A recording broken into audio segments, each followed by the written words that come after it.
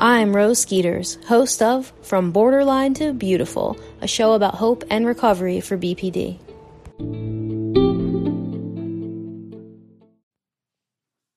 Hello and welcome to another episode of From Borderline to Beautiful. So I want to address the Amber Heard, Johnny Depp story that's happening right now, or the situation that's happening right now, because I really think it's important during Mental Health Awareness Month, which is May, and also Borderline Personality Disorder Awareness Month, to talk about things that perpetuate the negative stigma. One of the things that I like to do is look at the lies that are told within the stigma of a personality disorder or even mental health in general. And one of those is that BPD is a bad prognosis diagnosis. Dr. Fox says this well. He says, actually, in the DSM-4 TR, which was published in 2000, right, which is, let's say 22 years ago, it seems like that's enough time for, the field to have caught up to what they found, which is that BPD is actually a good prognosis diagnosis. In the past, people used to believe that borderline personality disorder and personalities and disorders in general were disorders that we couldn't heal. And this was because they believed that personality couldn't change over time. But, when Marsha Linehan came along and she manualized dialectical behavioral therapy as a treatment, we were able to study it because we had a baseline, we could measure, and we had a formula to follow that you can kind of teach to other clinicians, which allows for this beginning of a research process to figure out, does this kind of treatment modality help individuals struggling with these behaviors and who meet this criteria move forward and recover? And so that started the change, in terms of like research and what they found, which is that people with borderline personality disorder, they can recover, and that there is hope. 22 years later, we would really think that the field has caught up, but it's unfortunate that it hasn't, but, it just hasn't quite yet. And this current storyline about Amber Heard and Johnny Depp and the way that the media is portraying individuals with borderline personality disorder is really sad because it perpetuates the stigma. And I know I've noticed there are just so many beautiful people right now who are advocating for borderline personality disorder. I saw recently an interview from Molly, she was interviewing Dr. Fox. Oh my gosh, it was a great interview, and she's got some really great content. There are many individuals out there who have podcasts that are about their experience and their hope through having borderline personality disorder and other different types of mental illnesses. And I encourage you to gather lots of hope through these podcasts and these stories. And, so there are people out there combating this stigma.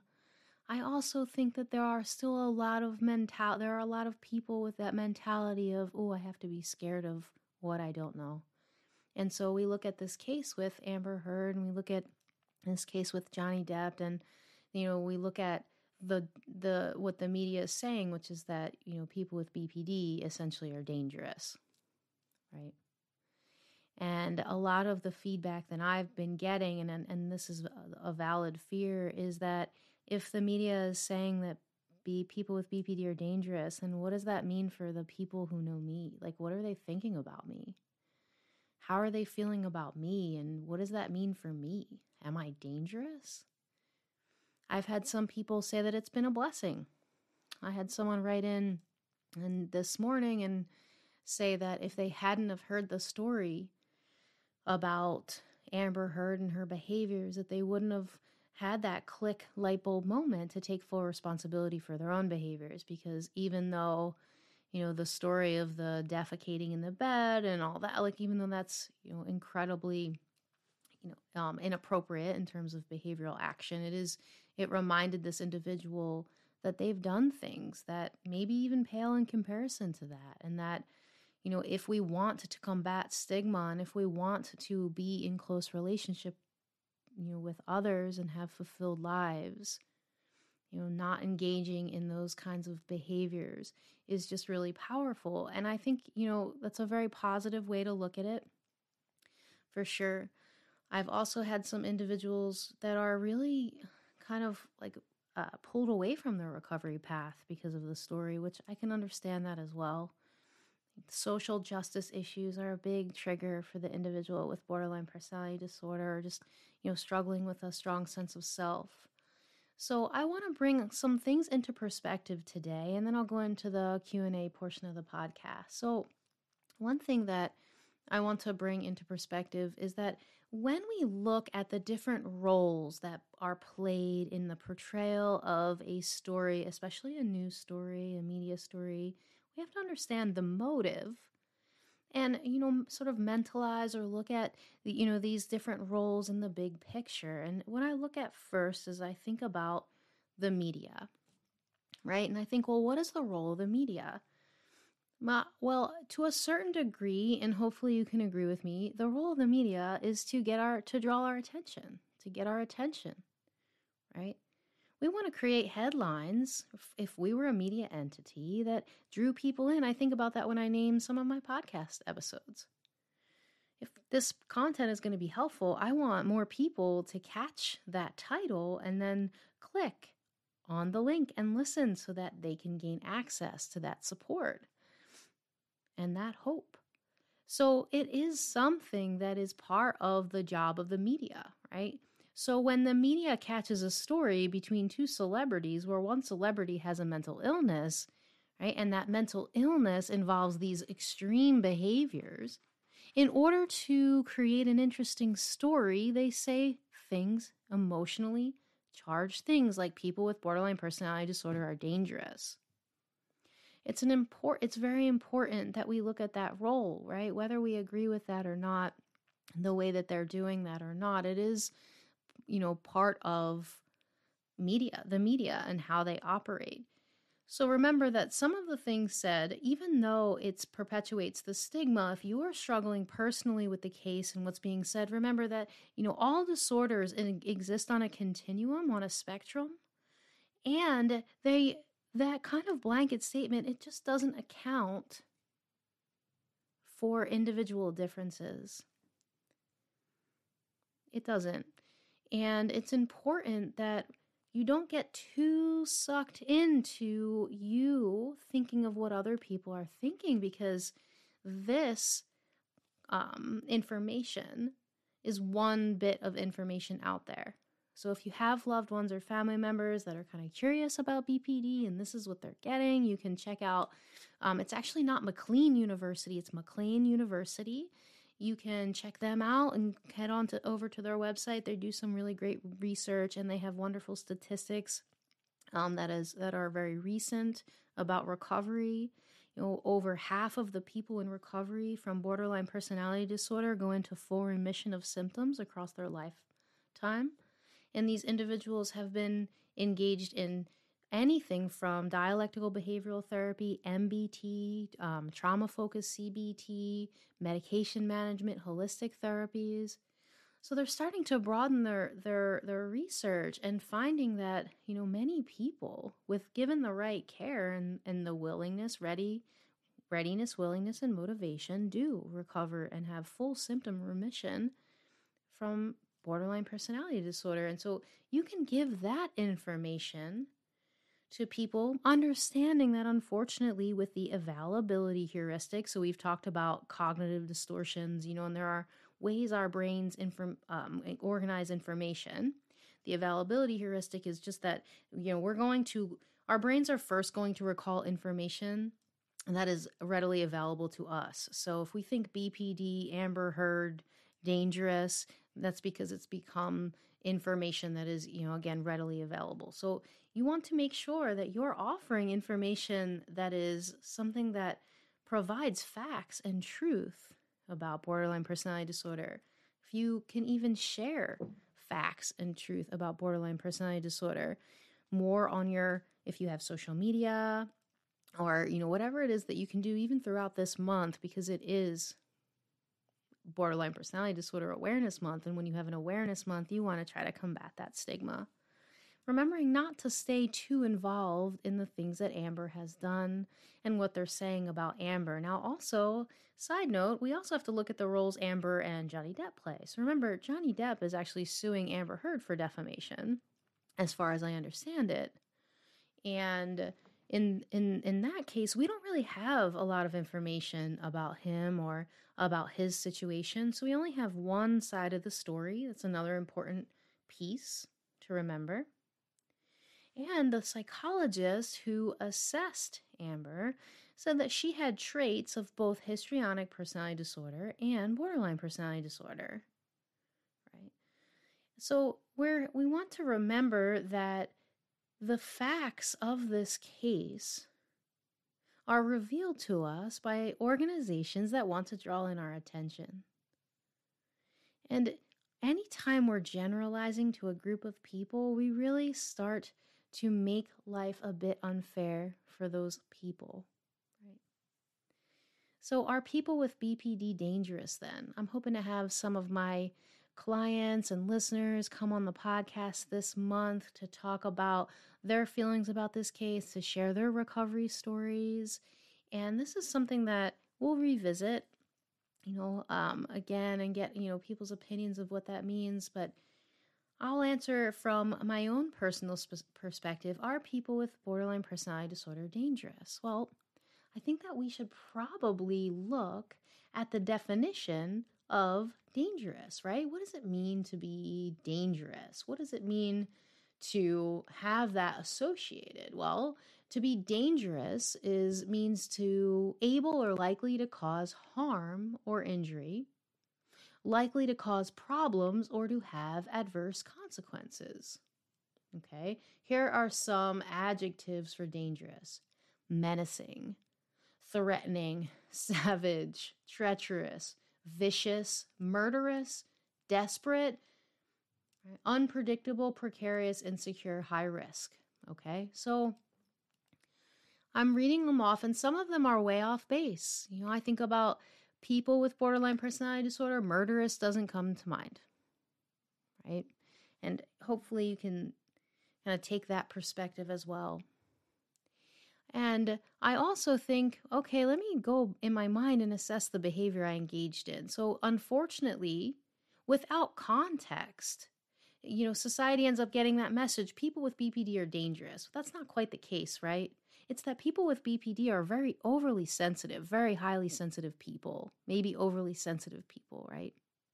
And because we're so sensitive, we often experience emotions bigger than the average person. And when you experience emotions bigger than the average person, you want to run from that emotion or dive into that emotion, and often a story or a narrative is created that doesn't align with reality because we're so sensitive. And so to someone who has been hurt in a relationship or maybe has experienced trauma or abuse, that emotional intensity or that behavioral episode can be perceived as dangerous. The problem with saying that people with BPD are dangerous is an attack on the character of that individual. And the behavior is inexcusable, but that person is a beautiful person that has a history of trauma and pain and being hurt and needs support to manage the way that their personality differences manifest in the world around them. And that's really what I want you to take away from this case, is understanding that these blanket statements, there weren't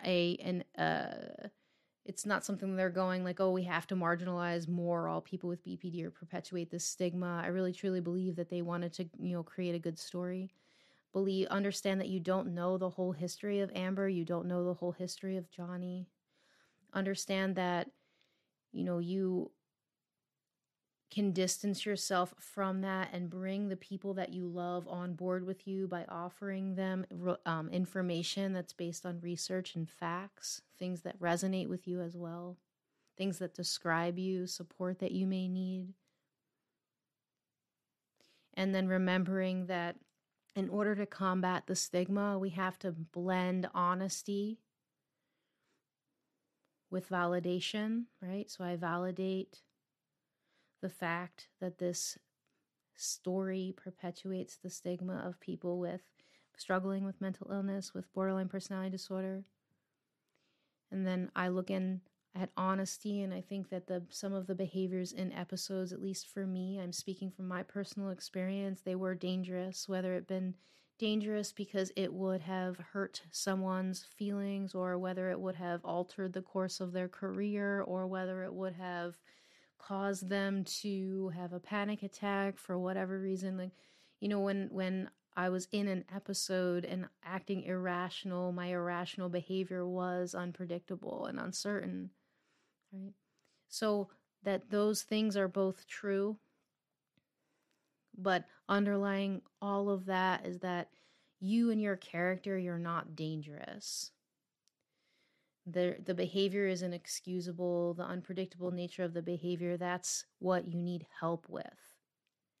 And needing help is a common theme that all people need. It's a common thing, that all people need. So with love, I say to you, please share good information with people. Take responsibility for behavior, that if you've done something inappropriate in an episode, and share with people that this is a good prognosis diagnosis, and that they've known this since the DSM-4 TR, that there's a lot of research that states that people with borderline personality disorder can achieve full remission of symptoms throughout their lifespan, and that there's just hope.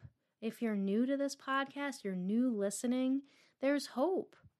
Even if you think to yourself, man, what I've done pales in comparison to what Amber has done, there's still hope. Because learning you and learning how to enable yourself in the world, like learning mindfulness, learning how to regulate your emotions, learning how to connect deeply with others, to navigate moral dilemmas, to fill yourself with things that are truly filling and purposeful, to have spiritual and social connections. That's the goal of recovery. So if you internalize the idea that you're dangerous, that the media is now saying you're dangerous, so everyone will think you're dangerous, etc., if you start to internalize that and really take this case on as part of your life, it will start weighing down heavily on you, because it exists in untruth. It's not true. So use that story again to educate others, and to also educate yourself and motivate yourself to maintain stability, so that if you have a situation where you're in an episode, you take your space, you regulate your emotions, and using adaptive coping skills and combat that stigma, because you can show, look, I'm good. I'm well. I have bad days, I have good days, but I am in recovery, and I am a good person. I'm not a dangerous person, and I have hope, and I'm going to give this hope to the next person who's new to the diagnosis. All right, let's jump into the Q&A.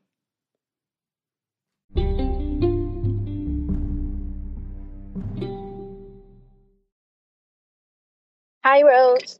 So, I have a question about how one can start connecting with people and making friends. And I'm not sure if it has to do with my BPD or my childhood trauma, but it is really hard for me to show up, to maintain relationships with other people. And I know that it could be easy for me to make friends because I am outgoing and I just put myself out there a lot. But then something happens, maybe when people start getting closer to me, that my tendency is to avoid and just turn the other way, and it is not serving me. So I just wanted to know your thoughts on that. Thank you so much for that question. I think that the answer to how can I connect with people and make friends really comes down to your definition of what a friend is. I used to think that friendship was a one-way street, right? It's like, I'm bored right now. I want to call someone. Let's hang out. And then I wouldn't show up for them because when I was sad, I didn't want to show up. I didn't feel like being around people. And then I would have this guilt and shame around the fact that I didn't show up. But really, I wasn't in a friendship by definition. I was in a relationship with someone that I thought I could get my needs met from. Maybe we say codependent, we say enmeshed, we say favorite person, favorite host, whichever term you would use to accurately describe that in your own individual worldview. So you want to evaluate whether or not your definition of friendship matches what you're asking for. I know when I was able to do that, it actually prevented me from seeking friend relationships for a while because I really didn't want or was ready for a two-way friendship. I wanted to work on my romantic relationship. I wanted to work on the relationship with my son. And I wanted to make sure that I was so stable in who I was that I was able to give when I became part of a friend group or when I had some friends. So looking at that definition really helped stop the shame spiral, to help me realize with honest self-reflection that it's not that people don't want to be friends with me, or it wasn't that I didn't have any friends. It was that I was insecure in friendships and wasn't really sure what a friendship should look like because I really hadn't had a good functional example of that. So one of the things that I love when it comes to connecting with other people or embarking on a journey to have new friends or new relationships is to gamify that situation. I'm going to do a whole episode you'll hear released about gamifying recovery. So gamifying a friendship means making sure that when you go to connect with people, there's some play involved. I love the idea of maybe like an adult kickball league or, some sort of game you're playing. Maybe there's a board game night, or maybe you know of a location where you can go and play a pickup soccer game with other adults or a pickup basketball game, because you can meet people in those environments, but the focus isn't on meeting people, right? The focus is on the game, and through the game and through play and excitement and enjoyment, you get to know people. So it's kind of a shortcut to learning how to connect in positivity with someone in relationship that's a two-way street on a team that are both working towards a common goal. And if that were you were willing to connect with others in play and willing to redefine your relationship or your definition of friendship, then perhaps when you needed to retreat, you could retreat without feeling such shame and guilt that you had let someone down. And maybe we also want to look at, why would I retreat in the relationship? Is it because I don't trust that person? Am I being honest with the way that I hold and carry my feelings? Is it because I'm hardened? I've hardened my heart to people trying to help me. So really that individual difference there of what prevents you from reconnecting and why, and whether you're looking for new friends or to grow your network. Well, that's something to kind of dig in if you have a support person, a therapist, a coach, if you want to reach out to me. Those are all great options to continue to explore this. But, remember, keep it light at first. Refine that definition and rebuild what friendship is in recovery. That's part of the growth process. All right. Thank you.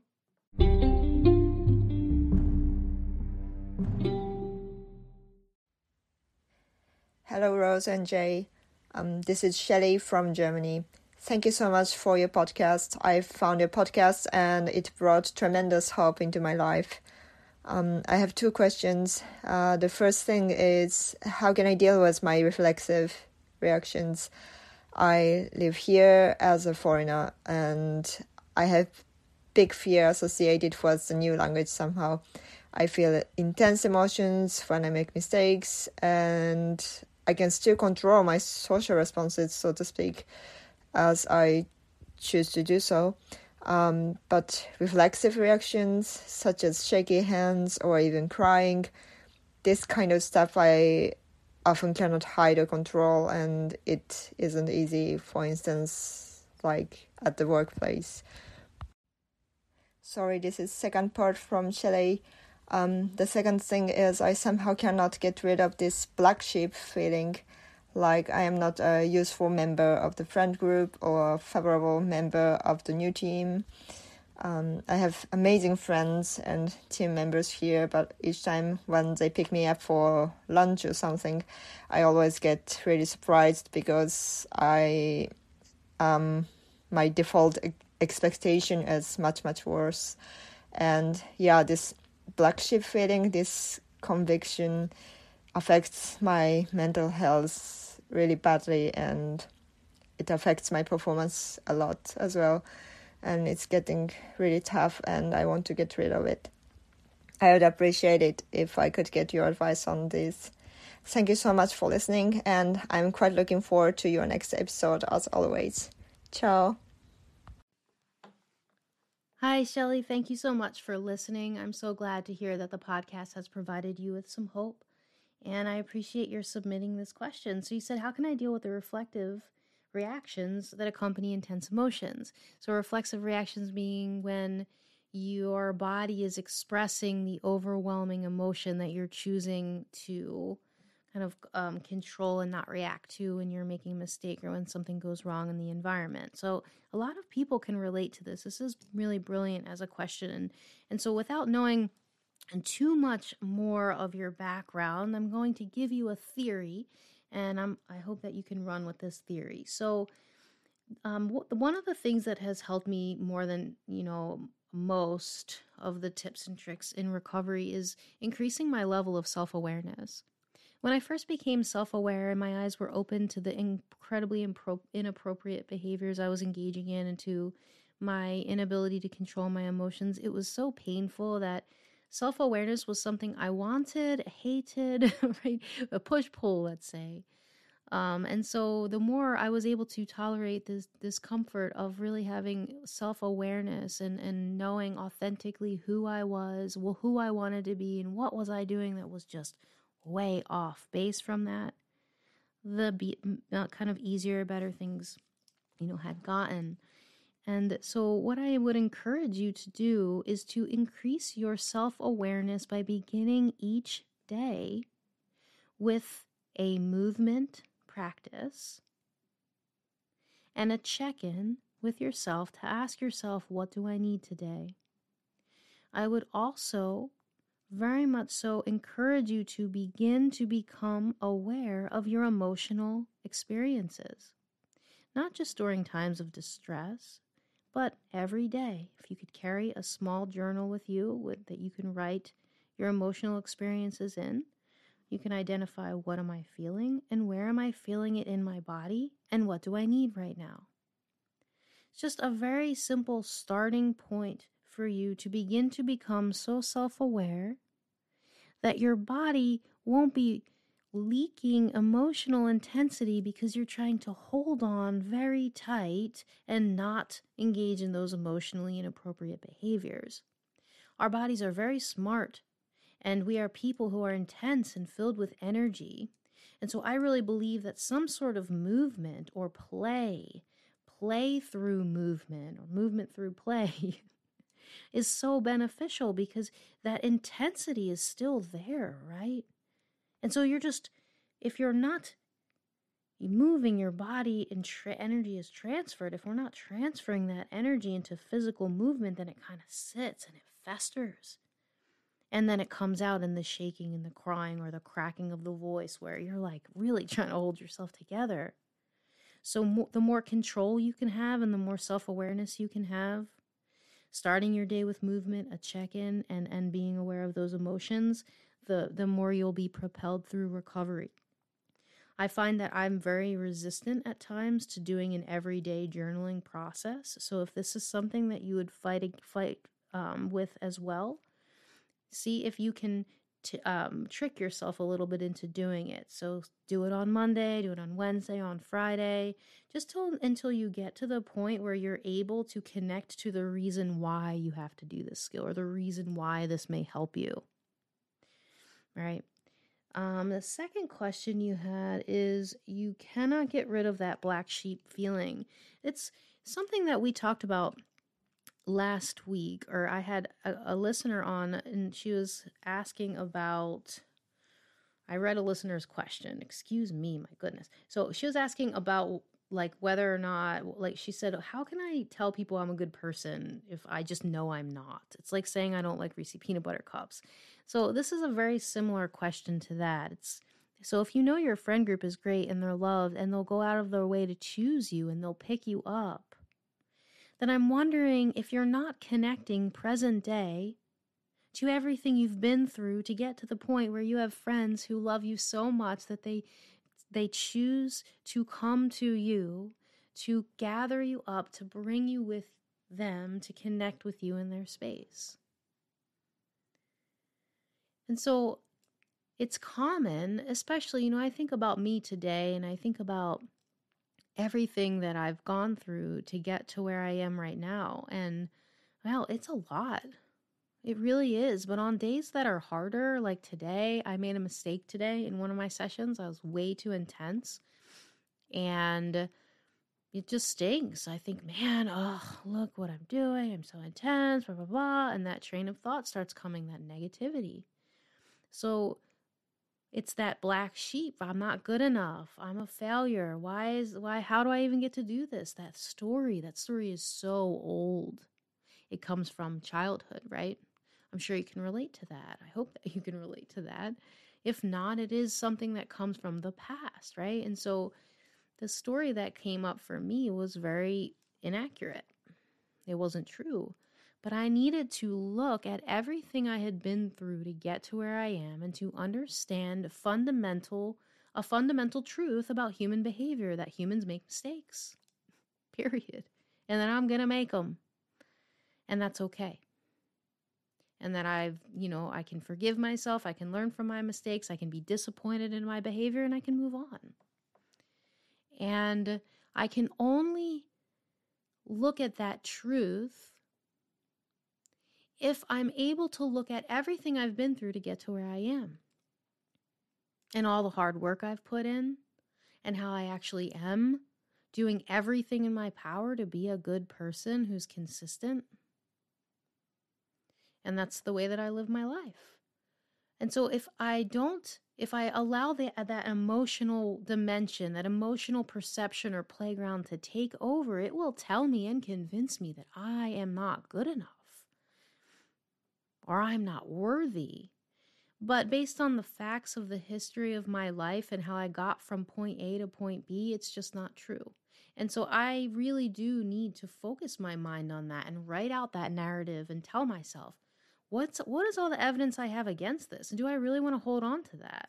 Because if I stop if I stop having empathy for myself, for understanding at what I've been through, what I've felt, what I've experienced, the changes that I've overcome, then I will always think that I am not good enough. Because that's the way my brain has learned to organize information to keep me safe from more rejection and more pain and more hurt. So it's just an easier go-to because I had more time in that space than I did in this. But it really is my responsibility to look at the facts. And so that's what I'm encouraging you to do. And you can do that through that journaling process that I talked about when I addressed your first question. Remember that the quickest way to have a relationship kind of fade away is to find someone who cares for you. And then when they tell you I care for you, you tell them, you try to convince them that you don't actually exist. So you're like, no, you don't care about me. I'm horrible. Right? So then you're trying to convince them that what they believe about you to be true isn't true. So you're almost like not allowing them to love you or not allowing them to care about you. So check those facts, become self-aware, and see, is there evidence? Am I really a black sheep? Right? You also mentioned being in like a new place, learning a new language, right? I'm not sure how long you've been there. I just want to kind of put this out there for you. Understand that it takes time for people who have emotional dysregulation disorders, BPD, what have you, to transition. This is something that I find is fairly common. I'm sure it's not true for everyone because that would be an overgeneralization. I do, though, for myself, especially like moving, transitioning from different vacation to other vacation. It just can provide a lot more stress than I would like to believe that it does. So, if you're having adjustment concerns, issues, make sure to break down the things that you would need to do to assimilate to that new culture into smaller parts so that it can be manageable, understanding that it will take time for you to grow in that space and feel comfortable in that space. So give yourself some grace and some hope. And I really appreciate your sending in that question. Hello. I would love to ask a question. I recently discovered your podcast. I have been diagnosed with BPD amongst many other things. I feel like I've been diagnosed with the whole DSM, but I really resonate that diagnosis within the last year or so. I had a question regarding relationships after hearing your story with your husband. How do you know when it's time to let go and walk away or to keep persevering and pushing? My boyfriend and I have been on and off for the last year and a half. It's a very emotionally taxing relationship, very dysfunctional. I believe he is emotionally and verbally abusive. However, I feel that I'm mentally abusive myself. So how do you know when it's time to let go and call it quits, to not do any more destruction, or if you should just keep pushing on and trying to make it work? Thank you so much. Thank you so much, Lauren, for submitting that question. I'm sure so many people can relate to that. I know full well that there was a moment in time where I felt this exact same thing. I used to think that Jay was emotionally abusive to me because of the way that he told me to wash the dishes. And I talked about this in earlier episodes, so I won't rehash that. I will say, though, that the danger in trying to determine whether to dissolve a relationship in the middle of recovery is that you're not able yet to consistently see truth and reality within your new moral values and structure. And so if that's the case, if that resonates with you, then my suggestion to you would be to, if your partner is willing to take space, which is very hard to do, but that space, though, if you're willing to do it, will give both of you an opportunity to work on finding reality again, trusting yourselves. So that when you do make this choice, you're able to see all the different aspects of the situation. I wasn't able to understand that my husband, who was my boyfriend at the time, like that Jay was like just trying to help me wash all the soap off the dish. I would not have been able to comprehend that. So I had to have that space, and I had to really be willing to work on having structure and stability, to having a moral compass, aligning my decisions with that, making sure that I got ahead of regulating my emotions. So that way I could build a better sense of confidence and trust in the person that I was becoming. So that way I can look and say, okay, big picture, like what's life like without him? Is that what I want? And what's his character? Is he really abusive? And am I abusive? Right? This question of whether or not people are abusive or people with BPD are abusive is a great one. It really fits well in the Amber Heard episode, right? And the answer is there are times when in an episode, in my opinion, when in an episode the behavior that person's engaging in is abusive. But that is not their character. Right? Because your behavior doesn't define you. Right? So if things are tumultuous right now and you're not seeing a way out, take space to gain clarity.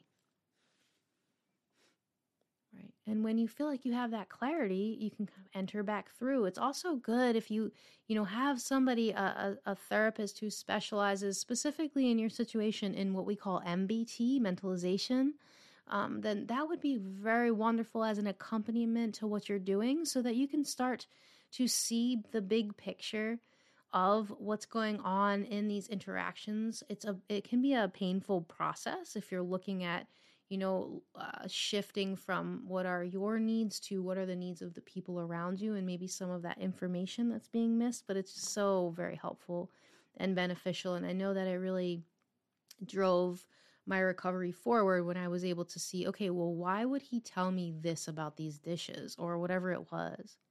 Is he really the kind of guy who is so mean that he would do that? Like, what's the other story here?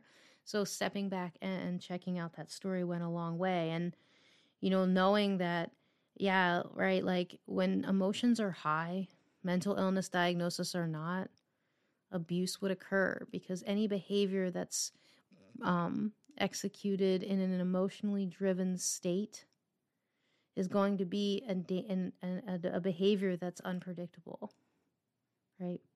Possibly dangerous, possibly, but that doesn't make you abusive or him abusive by definition. It doesn't make that who either one of you are. So hopefully that's helpful. Jay and I would love for you guys to reach out. Phone number 844-984-7483 or 844-9-THRIVE. You can call, you can text, you can send us an email at contact@skeetersstrength.com. Thank you all so much, and I'll be back next week for another episode of From Borderline to Beautiful.